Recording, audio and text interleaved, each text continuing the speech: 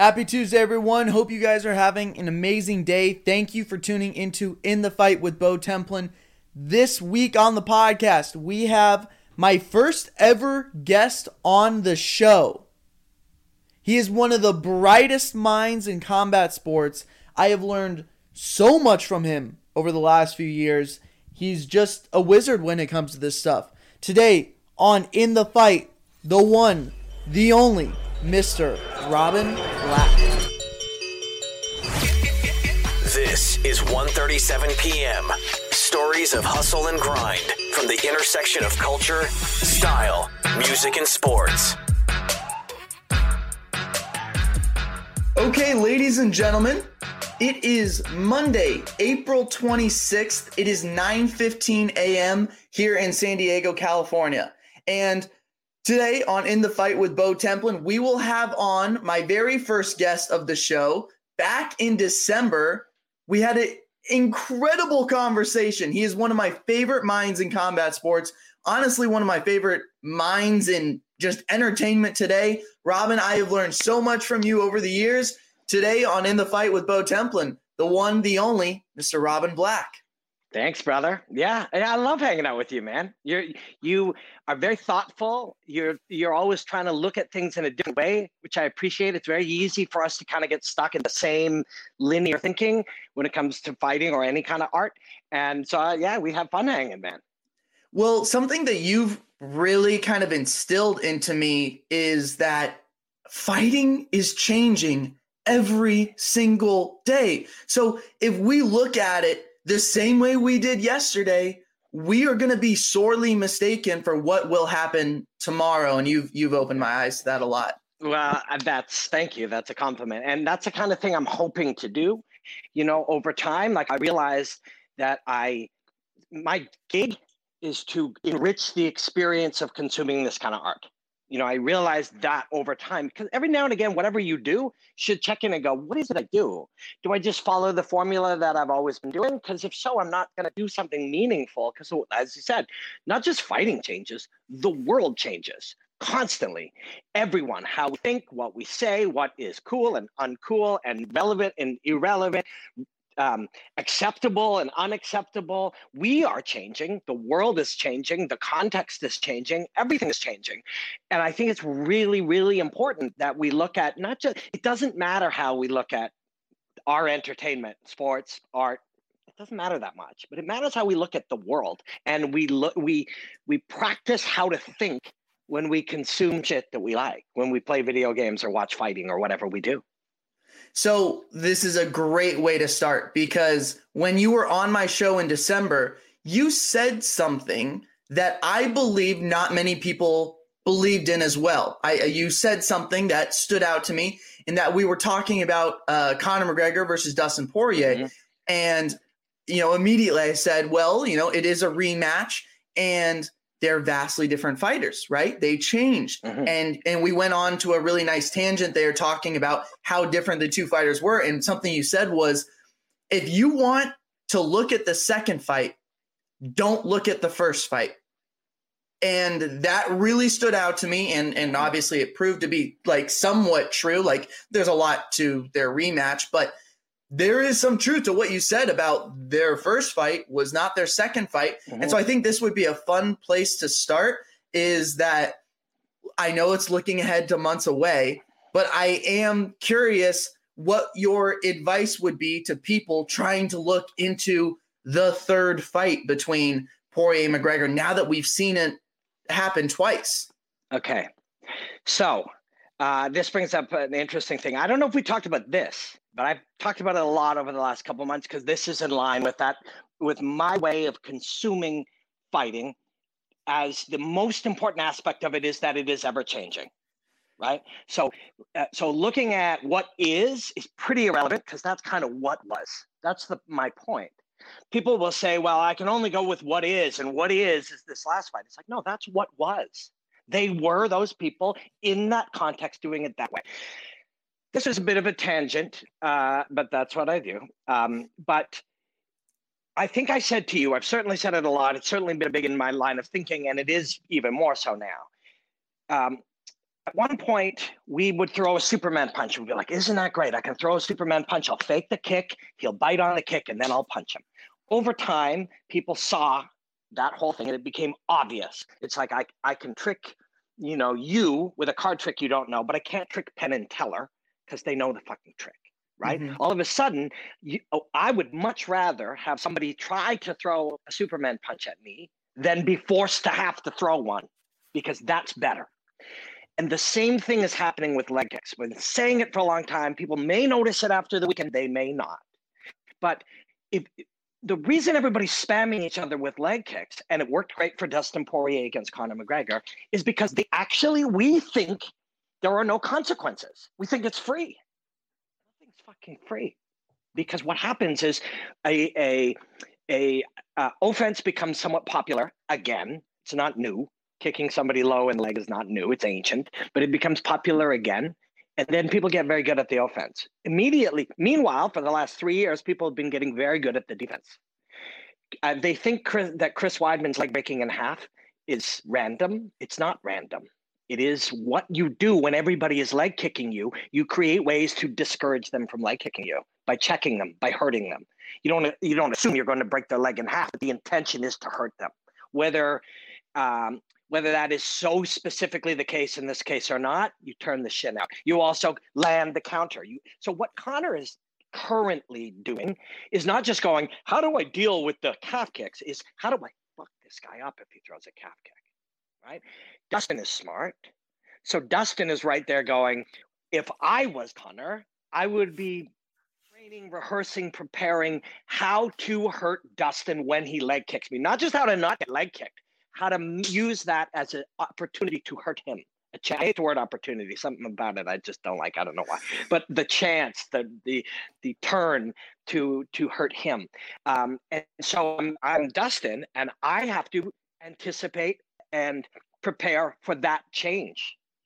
I could prepare for it by faking the leg kick, making him think I'm going to do it, drawing out whatever his counter is, whatever. But so immediately, the reason we cannot use that last fight as a blueprint for this fight is because those two humans and the 6 or 8 key humans around them that are brilliant are all using that fight as ways to retool, reapproach, re-strategize, re-prepare for each other, and they're both doing it. And they're both doing it to what they think the other will be doing. So for any of us to sit here and think that because we watched, 110 UFC shows and we heard commentary, which is not based on education, it's based on entertainment and hype and many other perfectly good reasons. It's not intended to teach us things. But we're on Twitter. We're like, well, the key to Conor McGregor is you got to kick the calf. Well, that's great because you know what Conor is? He's just a video game character who gets kicked in the calf and never changes. That's just not real. It's just not the real world, right? The real world isn't take a snapshot, assume that these guys have permanent attributes. They are that. And now we, the observer, can figure out how to beat them. It's all nonsense. It's all of it exists entirely for entertainment purposes, to make people buy pay-per-views, to sell t-shirts, to do all of these things. None of it is real. What is real is what I'm telling you now. And I'm not the only one who knows it. I just have spent enough time looking at it and being like, wait a second, why do we talk in nonsensical ways? What could we do different? What's really going on? What happens when I speak to Mike Brown about this for an hour or 90 minutes or 2 hours, chilled with no camera on? What real information do we gain? Then I have that information, and I just cannot in good conscience look at a camera and pretend that's not true. So I just have to go down this path of trying to be truthful. With this whole calf kick conversation, it's something that I had brought up to you because we went through the trends of MMA, right? We kind of went through the phases of it. And of course, the moment we talked about it on the podcast, it's exploded in popularity and conversation. And obviously that's the McGregor effect. Anytime he's in a fight, whatever he does, it's labeled as the new wave or whatever it may be. Yeah. In this case, what was done to him, but yeah. Yes. Yeah. Correct. Yeah. In the fight, when Poirier fought McGregor the second time, I think something noticeable, at least to the naked, untrained eye, was that Conor was trying to not necessarily catch the calf kick or leg kick, but he was trying to return immediately with a left straight down the middle. The question I kind of had was, when you throw a calf kick, you are presumably on one foot, correct? Like you are left on one foot. That means two things. You are immobile when you throw one because you were only on one foot. Or you're less mobile or different mobile. Yeah, correct. Yeah. And then the second thing, and this is speculation, so I'm more asking you, is in boxing, they say don't bounce around too much, because then if you get hit while you're not grounded and stable, you're going to eat the shot worse than if you are grounded with two legs firmly planted. My question is if Dustin hypothetically continues to throw that kick again, Conor, I assume, is going to try to exploit one of those two things by nature. But I was curious, what didn't he do in that second fight to properly counter the calf kick? So outside of checking it, because that's what everyone said, but I assume that Conor wants to do more than just check the kick. I assume he's going to want to come back and make Dustin pay for it. And we saw that happen. He seemed to be a half second off. I was curious what your analysis was when it came to that returning left hand off of the calf kick. So I spoke to people like Conor, people very close to them about it. And, a lot of the narrative, and they even said it, Conor even kind of fell into the narrative, but that's not because he's lying or trying to misdirect anybody. It's because narratives are powerful. So the narrative, to people who don't, literally don't fight, they don't fight or train or whatever, people would be like, he had a boxing heavy approach because he fought Mayweather and was preparing for, therefore this changed. As a result, the kick, it's like, they even perpetuated that. And it's easy because what we do in television and in media is we try to take complexity and simplify it. But when you simplify really complex things, and you do it more and more over time, essentially you start completely, lying is the wrong word because it's not an intent, but you're just not telling the truth anymore. None of that was true. Conor didn't do rounds boxing, wearing boxing gloves and baggy pants when he prepared for Dustin Poirier. He did the same thing that all martial artists are doing, which is big glove sparring, hitting with kicking and takedowns, but not a lot of work on the ground, and small glove sparring, lighter hitting, but lots of work on the ground. Those two things in combination are what rounds he did. And when you spoke to him and the people around them, they were like, we get calf kicked all the time. Every gym, it feels new to people who don't study something. But Michael Chandler was calf kicked by Brett Primus in 2017 and lost his title. In fact, it wasn't a calf kick. It was directly at the insertion behind the knee, which is exactly where Anthony Smith smashed somebody. And the same thing. It's like our deep misunderstanding happens because the nature of television is such that and think of what it is. So Joe Rogan's the best. Take anyone else who does it. Think of what we do. We have seconds to try to make sense of something to somebody who is educated only through watching sports.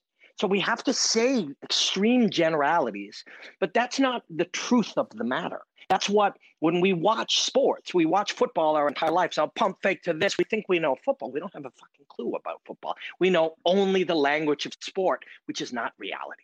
So as we're discussing this, people are like, well, it's a calf kick, blah, blah, blah. That fucking nerve wraps all the way around the bone. You can access it through the insertion of the hamstring at the back of the knee. You can access it actually at the insertion of one of the quadricep heads of the knee. You can access it by striking the meat of the calf. Like that nerve, that deadening of the leg is accessible through all of that. So anyways, Conor got hit a lot in training like everyone else on earth. If Just Bleed 420 on Twitter is like, calf kicks, they work. What logical person doesn't think that Conor McGregor and Kavanaugh and all of his coaches are, of course, have been obsessed with that? Kavanaugh was present when Michael Chandler lost his title that day. He was in Chicago. I was in Chicago. Actually, was that Chicago? Don't think so. I think he fought a Pitbull, wherever it was, California, wherever it was. He was present. Of course they're thinking of that. Conor got kicked there like every other fighter. Since 2017, every pro fighter in every gym on planet Earth has been spamming each other with calf kicks. But they wear pads. They wear pads. They both have pads. And they smash each other and they think, fuck that guy. That doesn't hurt. I'm going to go and I'm going to punch him. But then you remove the pads and you train a bit. You still aren't doing it with the full psychological and emotional arousal of a fight. Now you are. Now Poirier hits him twice and his leg is dead. And now he's still thinking, he's still dealing, he's still trying to process it. Now he's trying to grab it. That was probably never the intention, although he is good at catching kicks and striking. So the whole thing just changed, right? The whole dynamic of everything changed because now he got a dead leg. That wasn't something we planned for and something he'd never experienced because in training, it just never happened, right? So all of that became new information for him to deal with. But the reality of it, and you're asking about countering it, there's 1,000 ways to counter it.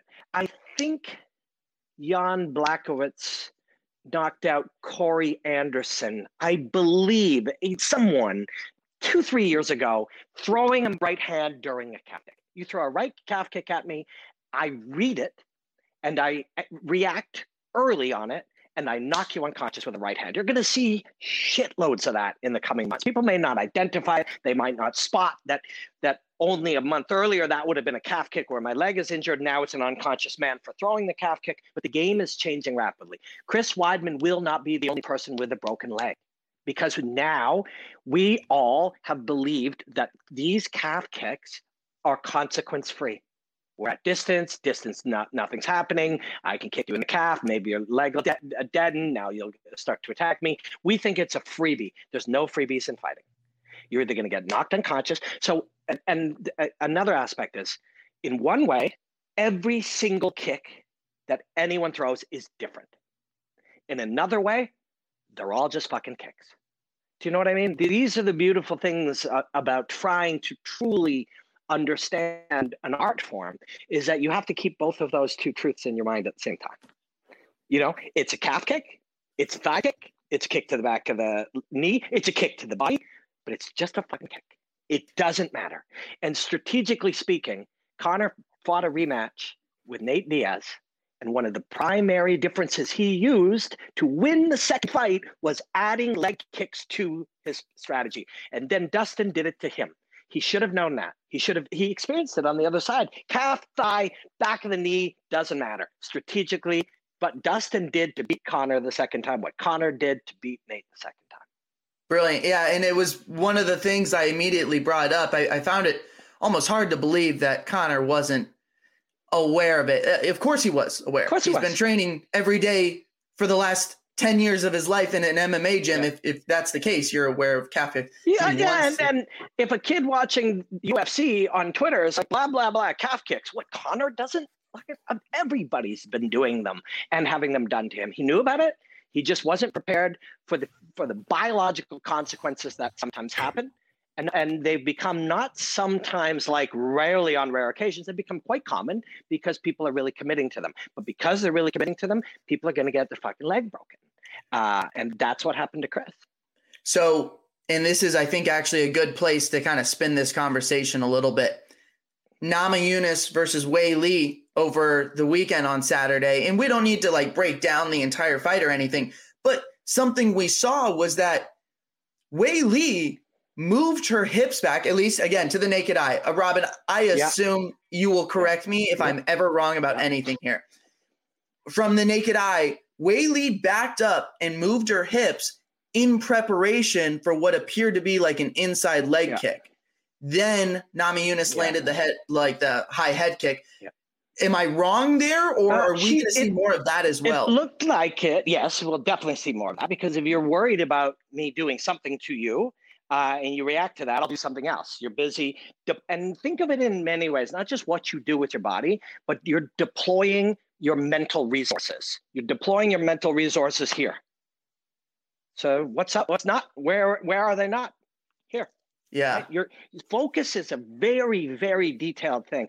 Just studying focus, I've tried to study how the brain uses the different types of focus, inward focus, outward focus, executive focus. You are you're using your focus, how to consume the information around you.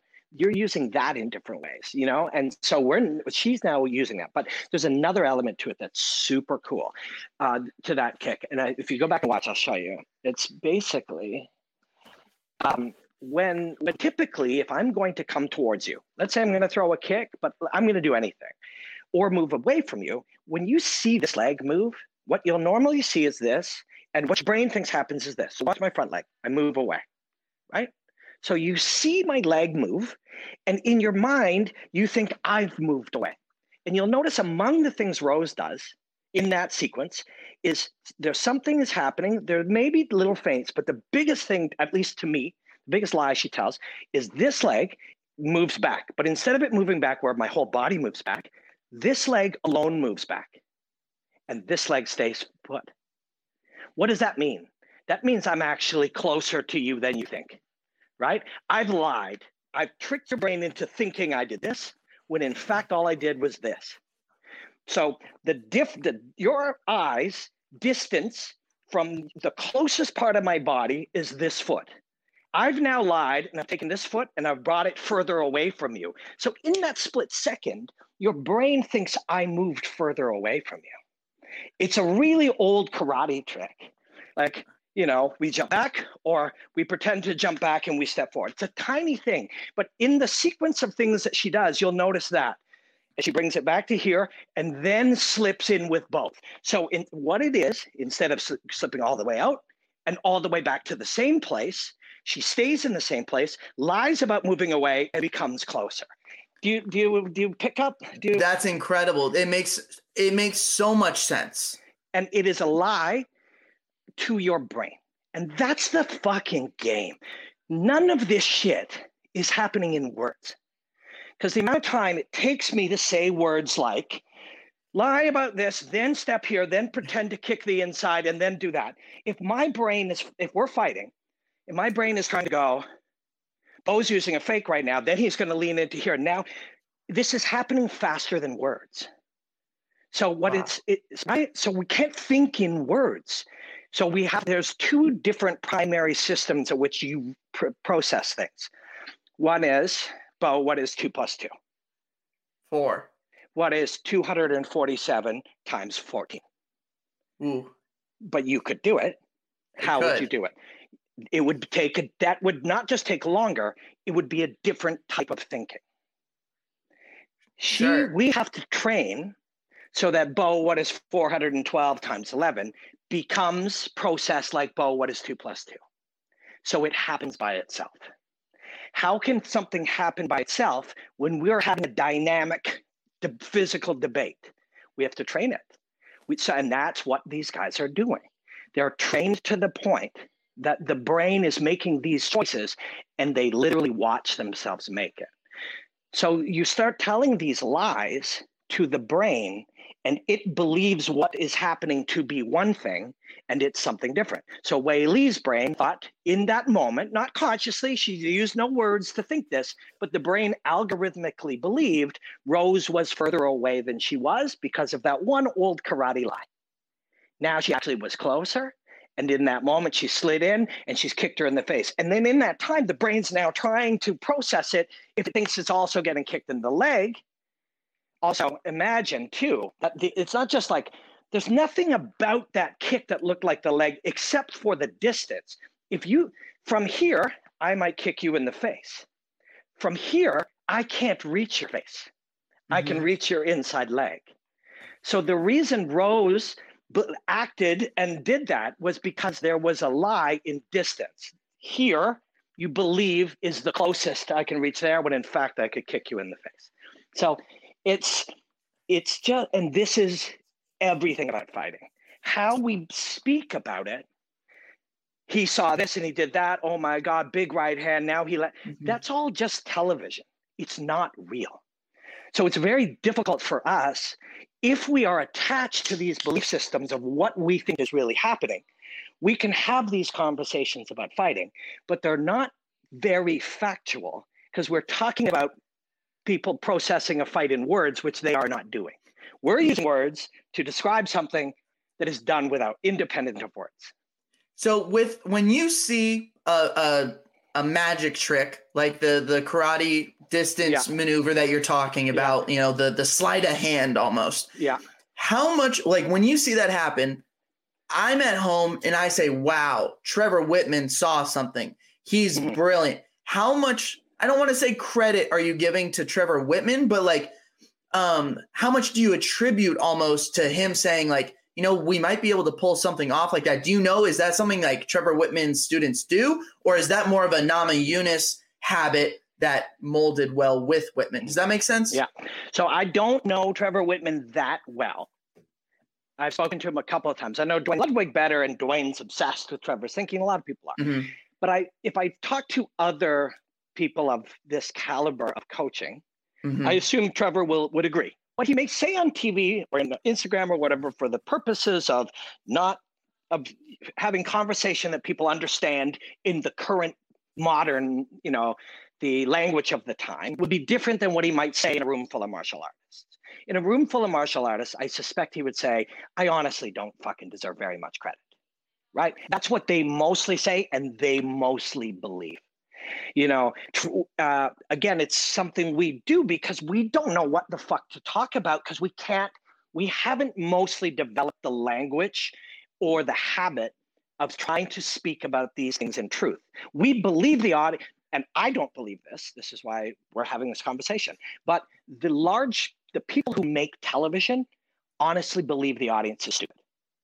And I don't say that lightly, and I don't say that to be mean, but I have had lots of conversations with executives who've literally been like, blah, blah, blah, casual audience, yada, yada. The truth is, when you have these conversations and people who don't watch fighting hear this conversation, they'll find it infinitely more interesting than big right hand, oh my God, dished out lots of ground and pound, it's over. My God, is this guy the greatest ever? The winner gets a title shot, striker versus grappler and a stylist. That's a language. That's a language that was created that is believed to be the modern language of fighting. And it's in fact incredibly commodified, almost useless in reality, and really misleading. So we talk blah, blah, blah, Trevor Whitman, yada, yada, yada, Faraz Zahabi, Duke, Rufus.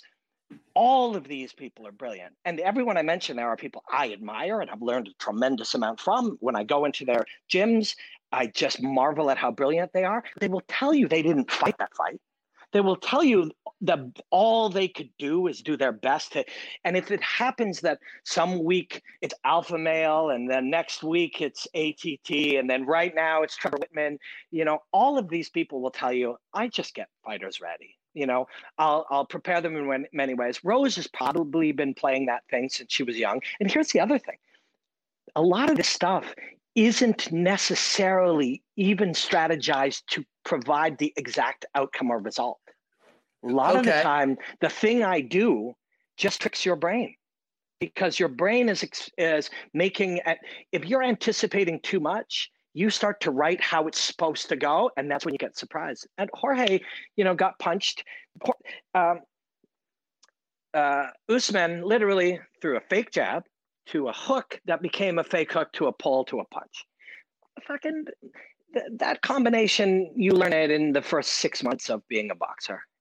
There's 100,000. There's 800,000 people on earth who can throw that combination. That combination didn't win the fight. Whoever taught, whether it was, Henry Hooft, who taught him that combination, or Trevor, who taught him that combination, it's irrelevant. I fucking know that combination. So do you. So does everybody watching this that has ever trained boxing. Combination didn't do shit. Combinations don't knock people out. Humans do. Humans. And, you know, it's the same like, you know, guitars don't play music. People play the guitar. They're tools. These are tools. These are not, you know, the human expresses it.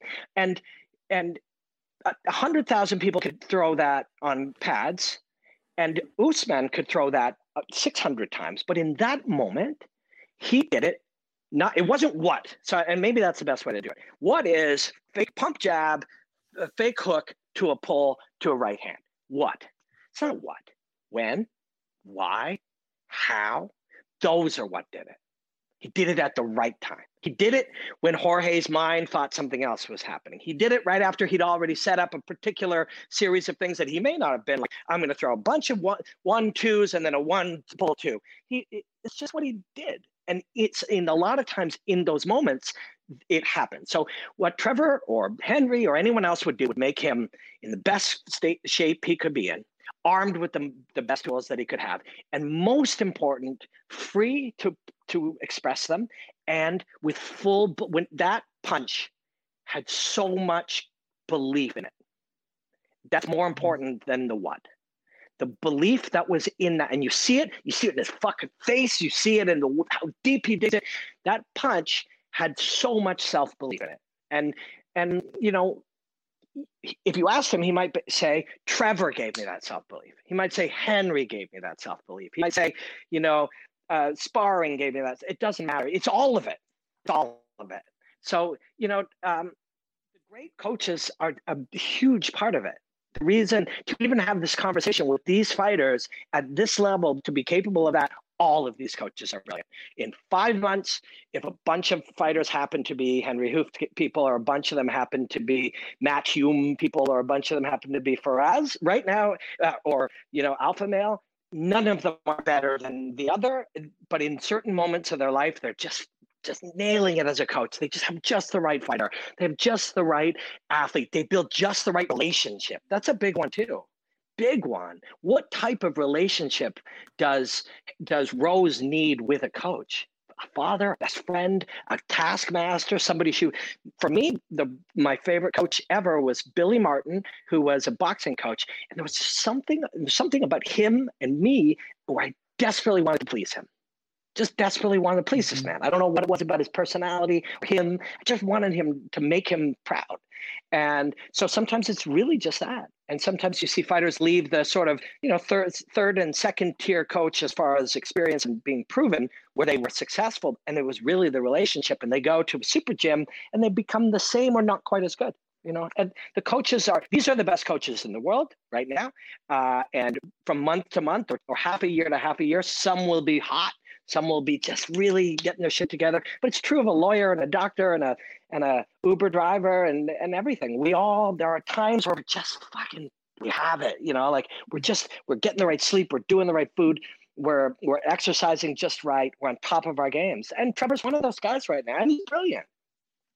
So one thing that, you know, you've emphasized for years is, one, like the narrative, and two is reaction. Like people's immediate reaction to things are fascinating at times because they're oversimplified. But the narrative does not guarantee the truth, but it also does not guarantee a lie either. A lot of times the narrative can also be the truth as well. So yes, I find that interesting. And with the Usman fight, I had one question for you, and you brought up the fight. So early in the fight, and I don't know if this is what I saw or this was my perception of what I saw, he at times on 2 or 3 or 4 different occasions, he kind of threw like a loopier left hook.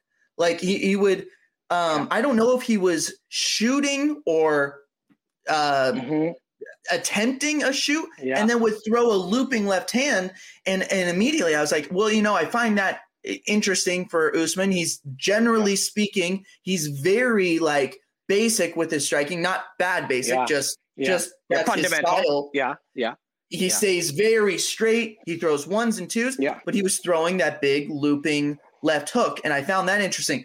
Was that left hook, in your opinion, to set up something later? Or do you think the left hook was the shot that he was trying to land early on? Do you know what punch I'm talking about? Yeah, the wide. So sometimes it could be like when you're changing a fighter, sometimes you have a particular intention, and then a different thing happens, and it's great. And it was the change that happened. That hook could have been there because they really believed that something in the nature of how Jorge moved or moved last time or might move this time would work with that. I'll give you an example of one where it's specific. So Frankie Edgar knocked out Chad Mendes, and I talked to Mark Henry about it very specifically, Mark is brilliant and is a good friend. And I was like, Frankie went super wide, and he said, and I did a breakdown of it. Got removed because you can't break down UFC shit. They don't stand for that, which is crazy, right? Like, we haven't been binked yet, so we're keeping it hush hush. But we have not been binked yet. Wow, really? Have you? And you've used footage? Yeah. I cannot confirm nor deny. Yeah, but that's good. I mean, but it's a crazy thing, right? We're all terrible. The type of people who will, in a modern, you fucking work for 1:37 p.m. Like, you're a modern digital company. The right modern way to do it is to empower all of your audience to share things passionately, not penalize them and turn them into enemies, right? But anyways, it's also not even entertainment purposes. Like what you do. What I do is education. It's education. And I'm trying to forward push that. And I'm sorry, we're getting off on a tangent here, but it's probably my least favorite thing about the UFC. Yeah. Like, it's my biggest complaint is that people can't analyze, like, how are we going to teach new fans? How are we going to bring in new fans? But this is what I'm talking about too. Like, if you only watch the UFC, I'm not trying to be rude, but if you take someone who only watches the UFC and you take somebody who consumes a lot of different martial arts, combat sports, different types of stuff, the UFC audience is not only less educated, but actually misunderstands things almost in a fake news kind of way. They believe certain things that are untrue to be deeply true because of this very thing. The WWE was the same model. You have to use particular language. You call them superstars, not wrestlers. It's the same kind of thing. There's certain language that is just so ingrained in that broadcast that it's actually teaching audience, or not fighters, to believe they know something that is many things that are entirely untrue about the thing they're watching. But that's it's not our business, right? When you said that's the thing you like the least about them, the things I love the most about getting to cover the UFC, I covered on SportsCenter in Canada, is the fighting. I love the fighting. I love the fighters, and I actually really like Dana. I like how driven he is, and now he's not perfect like nobody, but I really like him. And my creative work with him has been cool. But what I don't like is it's fucking corporate. Like, it's so corporate. Somehow you when you're like super corporate, you have corporate policies and corporate execs who like couldn't give two fucks about martial arts. Yet you also want to present yourself as if you're the edgy, new, current, like, rebellious, disruptive thing. That's just not true. You can't do that. Something is untrue there. You get to have Dana who's really Dana, and then you get to have this corporate thing that's, it just doesn't make sense. But anyways, we're digressing. That wide hook. So Usman throwing that wide hook could have been for many reasons. That's the other thing. This thing led to that thing. And we'll be like, well, Trevor Whitman or Henry Hooft or Usman planned this to set up that, which created this. I'm now even more careful to say, if really there's evidence that says this actually helped lead to this, we don't have to claim that he planned that, because he may not have. Literally, he could be throwing wide hooks because, one, it's something in the belief of how they believed he would be moving, maybe based on past performance, but maybe based on something that they thought it would work. Or two, something about it would help him get him to the fence. Something about it would help him enter to the thigh. Something he did before that he had success. But it may have inadvertently or just, coincidentally also helped with the thing, which is the other thing. When these guys can perform to such a degree like Usman is, just saying, oh my God, he beat this guy, and oh man, now he beat this guy. Look, he's the greatest ever. That is a good narrative. That helps us sell a pay-per-view. It does the things we want it to do if we are the corporation. But the truth is, being able to find a way and perform is something very difficult to understand. We can't just result. It's called resulting. Usman knocked out Jorge, therefore he's better, he's the best. That was a single punch. If he just didn't throw that punch, or Jorge moved in a different direction, or Jorge happened to be wrestling, or he, hesitated, his toe got caught on it, that punch doesn't land, we have no idea how the spider web of the rest of the fight goes. It's a single punch. I had Anthony Pettis on the show last week, and I just love the Pettis brothers. Me too. Love what they do. I mean, just talk about art exemplified. And unfortunately, Anthony had a loss on Friday. It was unfortunate, and I was pulling for him. And he really, in round 3, he brought it. He landed a left high kick. Flying knee. It's flying knee to follow right after. And I'm excited for him to return. And then obviously Juan Archuleta versus Sergio is coming up here in 2 weeks, right? 2 weeks.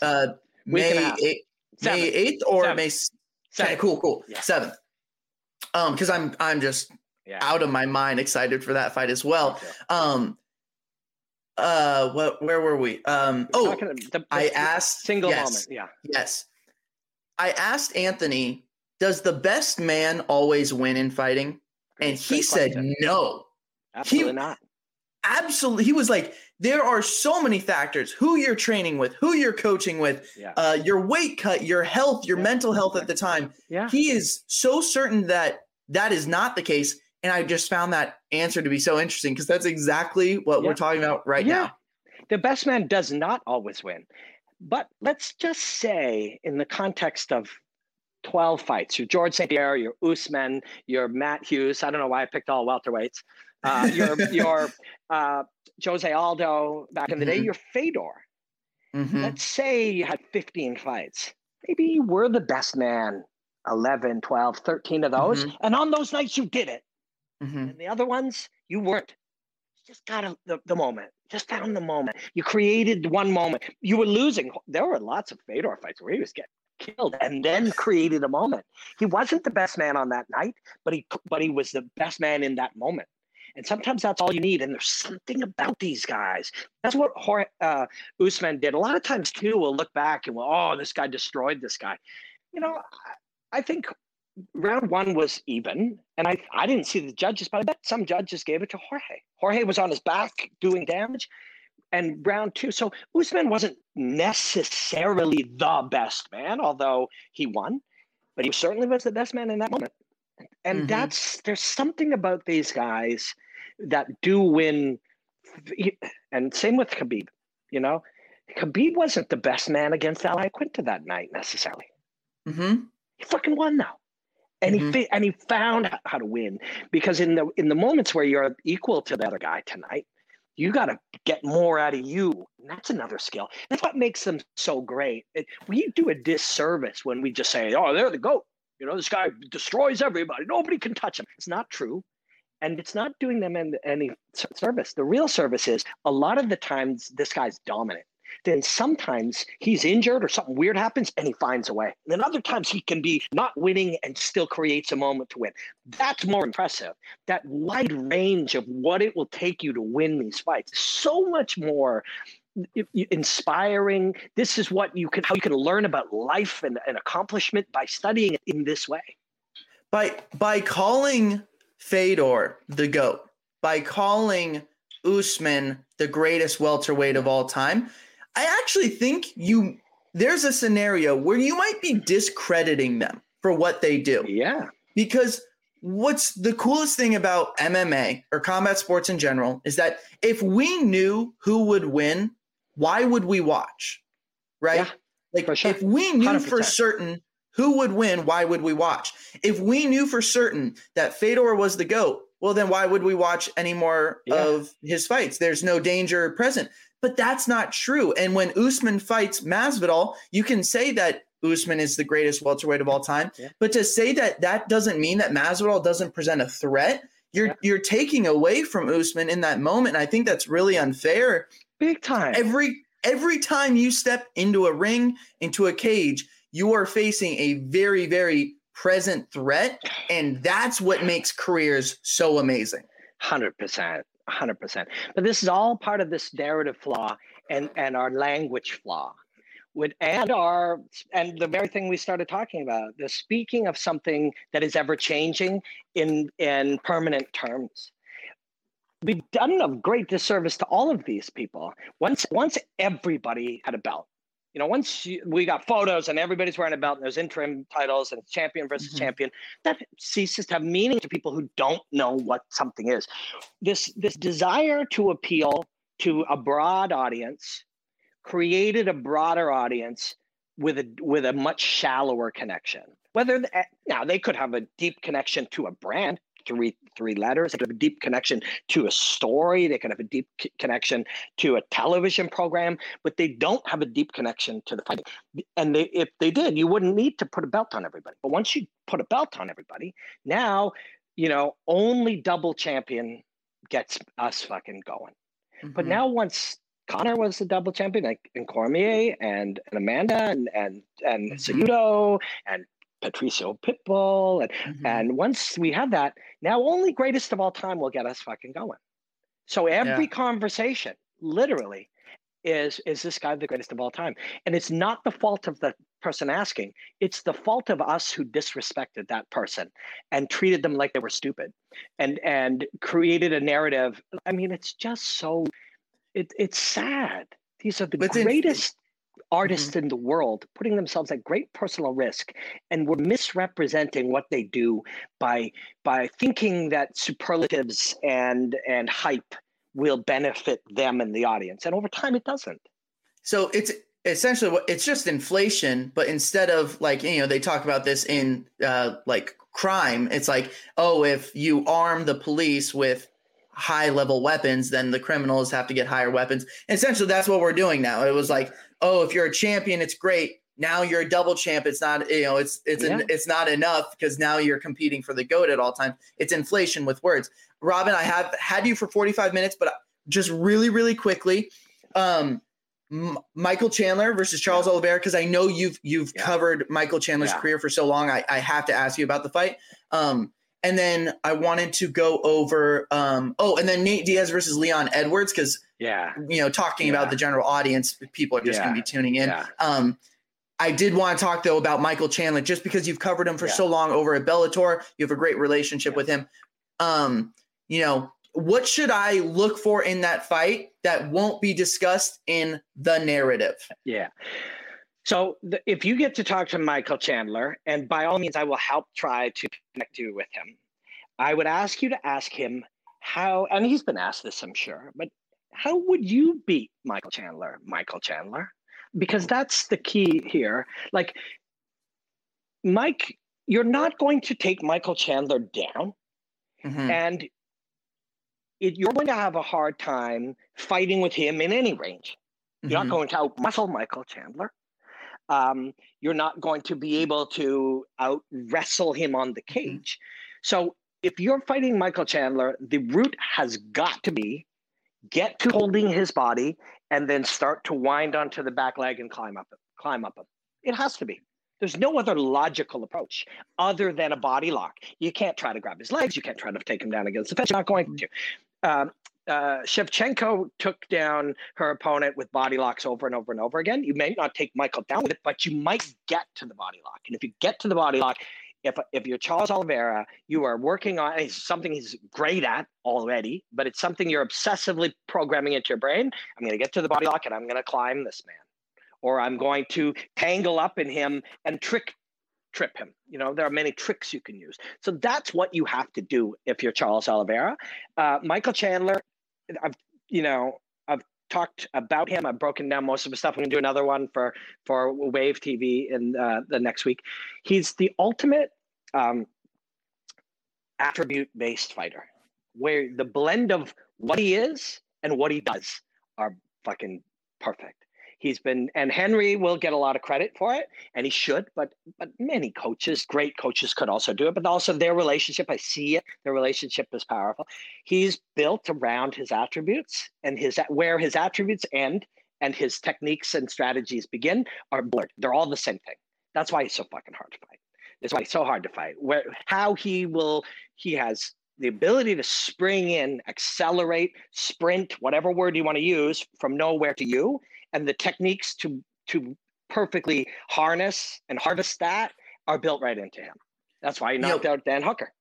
Michael Chandler as a puzzle piece, and I'm using a little bit of a TV term there when I say that, but Michael Chandler as a puzzle piece, he is so difficult to solve, as you kind of said. Where do you fight him at?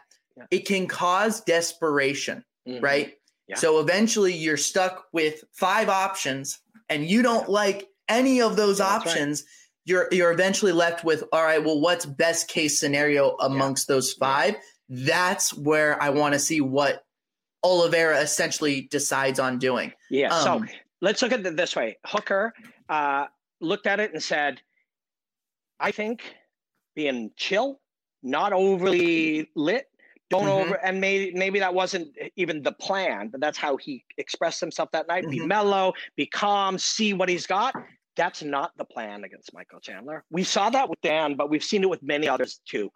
You often think, what I'll do is I'll just take in all the information. The problem with that is the information comes so quickly, and then you're unconscious. And it was the same thing when Tyron Woodley knocked out Robbie Lawler. You can gather all the information you like, but what you haven't done is you haven't trained as a fastball hitter is trained to hit 106-mile-an-hour fastball, not 120-mile-an-hour fastball, and you're not going to hit it. It hits you, and you're unconscious, right? It's more than you're able to read, so don't do that. So what do you do?